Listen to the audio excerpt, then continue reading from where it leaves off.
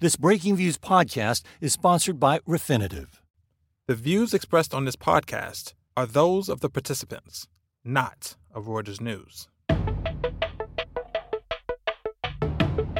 Hello and welcome to the Viewsroom, a podcast by Reuters Breaking Views. I'm Pete Sweeney. I'm sitting here in Hong Kong. I'm going to be chatting with Katrina Hamlin, our columnist, about the state of Hong Kong, its extradition treaty, and various forms of unrest that have been manifesting about the same, and with Alec McFarlane about the recent stream of listings by Chinese companies in the United States, how the markets have received them, and some signs of dissatisfaction there as well. So, Katrina, welcome on the show. Thank you. So, if you can just explain to our listeners a little bit about what's happening in Hong Kong. We've got this fracas right now over a extradition agreement between Hong Kong, China. We cover Macau and Taiwan as well, I think. And it seems to have provoked some dissatisfaction among the populace. What's going on? Okay, so earlier this year, the Hong Kong government said that it was considering changes to the city's rules on fugitive surrender. And they said that the reason we needed to think about this now is that there was a rather bloody murder case in Taiwan where the suspect, who was a Hong Konger, returned to Hong Kong. And because we don't, at the moment, have a long-term extradition agreement with Taiwan, there wasn't really any way to get this guy back to Taiwan to face justice. And so the argument went, we needed to change the rules to make that possible for this case and for any other cases that come up in the future. Okay, I mean, so far, so good. I mean, you know, obviously we have this parallel case in Canada right now where Meng Wanzhou, who's the CFO of Huawei, was detained flying through Canada on the behest of the U.S. for an extradition treaty, via an extradition treaty. How does this play into that, do you see? Right. So this original example concerned Taiwan, but the worry is that this could be used to surrender fugitives to the mainland. And the timing is kind of interesting because, as you say, there's been this really contentious case involving Canada and the US. And, and right now Hong Kong is marking the anniversary of the Tiananmen protests in 1989. We've had other protest movements more recently in Hong Kong over, legal rights, political suffrage, stuff like this. Yeah. This seems to have really got people up in arms, though. I mean, I believe the European Union, the United States government has expressed concern. What is the big problem? I mean, Hong Kong is part of China. Presumably there are people who commit crimes in China that should be repatriated from Hong Kong and vice versa. I mean, I know there's been a lot of mainland criminals come down to Hong Kong and do bad things and then go across the border and they can't be got at. What's the problem? Well, there's a few different problems. First of all, as you said, it comes in the context of a string of different events that some people read as the mainland encroaching on Hong Kong and its supposed autonomy under the One Country, Two Systems agreement that was established in 1997. So there's that, first of all. And then I think people are worried that this is kind of bigger than Hong Kong, that all kinds of people could be affected by this, potentially. Even visitors to the city, possibly. Right, Meng Wanzhou was just visiting Canada. Yeah. So I think that's why it's kind of caught people's imagination. The other thing that, is especially relevant to us when we're thinking about business and finance in Hong Kong is that in the first version of the amendment to this legislation, there were several white-collar crimes listed. Now, that's been sort of edited a little bit because of all the concerns that have come in from different parties. The government's now taken 9 of those crimes off the agenda, but some white-collar crimes are still included there. For example, corruption and bribery. And then there's also a concern that you could get into trouble for one reason, but be caught under this legislation for a different reason. If you remember, the government, the Chinese government can. I mean, you're not convicted just by being extradited. You're there to stand trial in China. But I mean, I guess I can see the concern is that just by extraditing somebody, just by having that power, you're already kind of intimidating because it's a mainland court. It's different from the Hong Kong courts. They don't have the reputation for impartiality that Hong Kong courts do, much the opposite. But I mean, and I guess the other question, there've been there's a lot of people who've done business in China, 10, 20 years ago, like especially before the anti-corruption campaign went through, when bribing people was just the way you did business. I mean, and that was just taken for granted, cutting these corners or doing these bad things. But now, technically, would these people be liable under this new law? I'm not sure liable is the right term, but extraditable. If you've done something that's a crime in both jurisdictions, then you fit the profile of someone who could potentially be surrendered as a fugitive. The other thing that I think is quite significant is that it's not, the concern is not only that somebody might be surrendered as a fugitive for something they'd actually done, but that other crimes might be used as some kind of pretext. So if you remember that case where a bookseller was seized, he was publishing critical books of Xi Jinping. Yes, that's right, yeah. He supposedly gave himself up and confessed to a hit-and-run crime in Ningbo, I think, some years earlier, which had nothing to do with the reasons, we suspect that he was really in trouble and on the wrong side of the mainland authorities. And there are some concerns that kind of incident would be somehow facilitated by this legislation. And, we should think about the other side of the argument too. The Hong Kong government wants us to notice that there are a number of safeguards in place. And that's true, but some of those safeguards have been questioned. Our colleagues on the news side spoke to some Hong Kong judges who said, for example, that they weren't convinced the judiciary would have sufficient powers to act as a foolproof safeguard. Right. Well, obviously, right now on the Canadians' mind is the fact that they have two of their nationals locked up in Chinese jails and have not, for months, ever since Meng Wanzhou was detained, and they haven't had access to a lawyer. So clearly there are concerns that, that this whole thing is getting politicized in both directions. I guess separately from that, there's also, the risk that Chinese court cases can drag on. You get stuck in another country, even if it's something that has no political ramifications whatsoever. If you've got a Chinese supplier who's decided to charge you, or convinced his local government to charge you with something criminal and get you across the border, if you've got any sort of conflict like that, you could also be extracted. And then, just with that threat, you've already kind of lost, whether you win the case or not. You've got months stuck in China paying lawyers and dealing with stuff.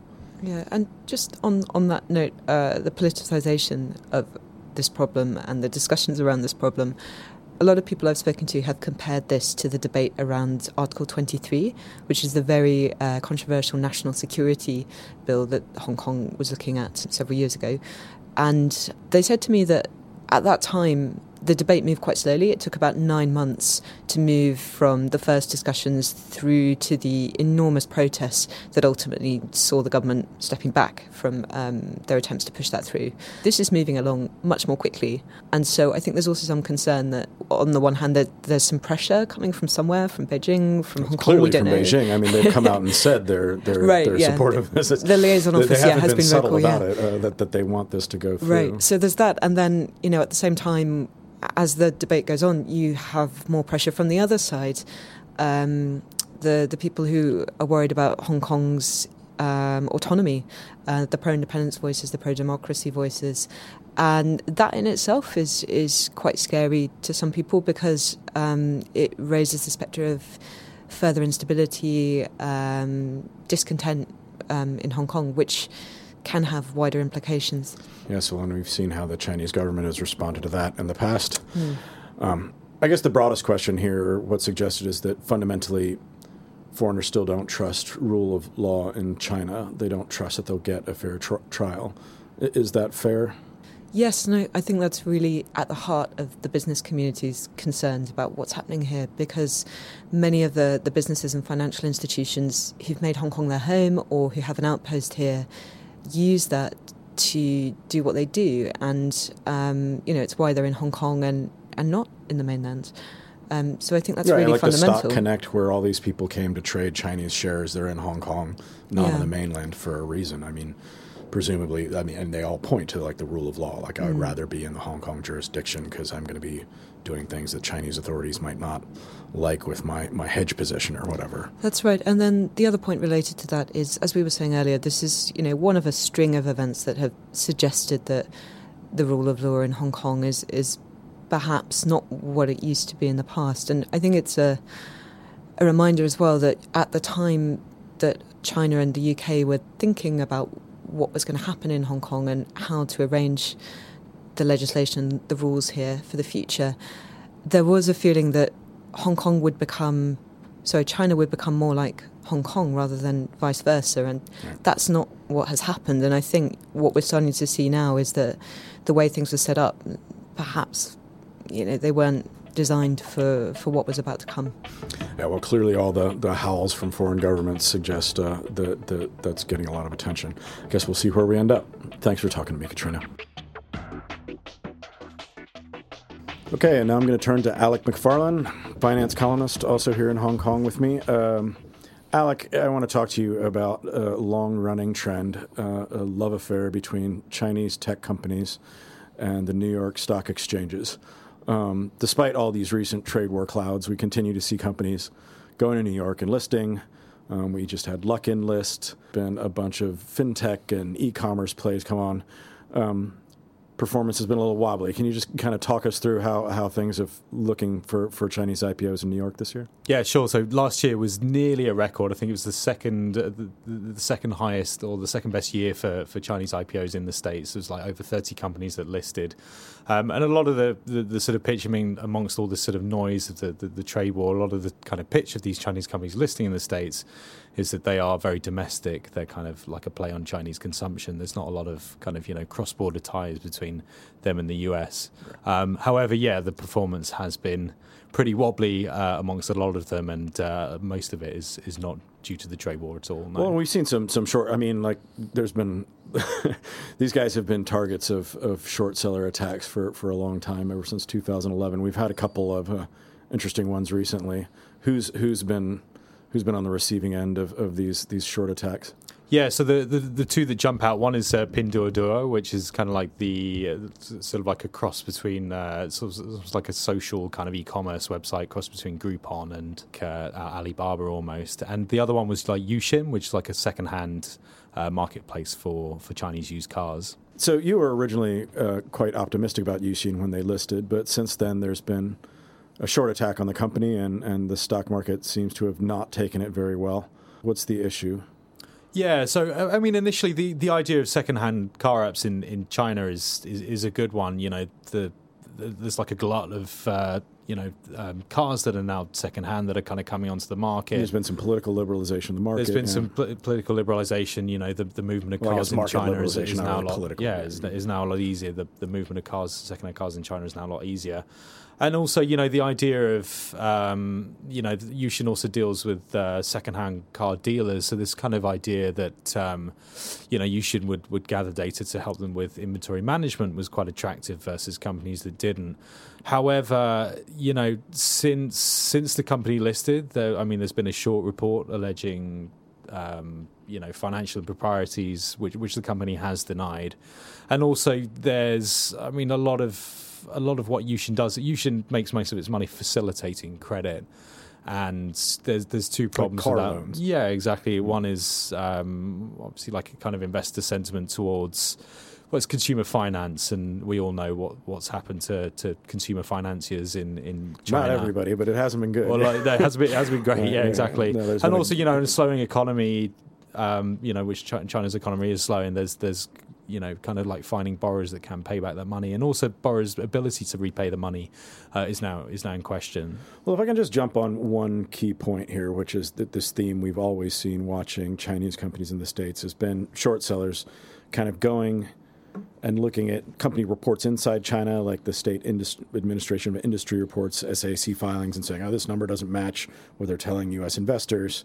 There can be reasons for that are perfectly honest and explainable, but there's just been this kind of difficulty in harmonizing the way some of these companies govern themselves with the way that governance practices are supposed to work in the States, with how transparent they are with their their shareholders.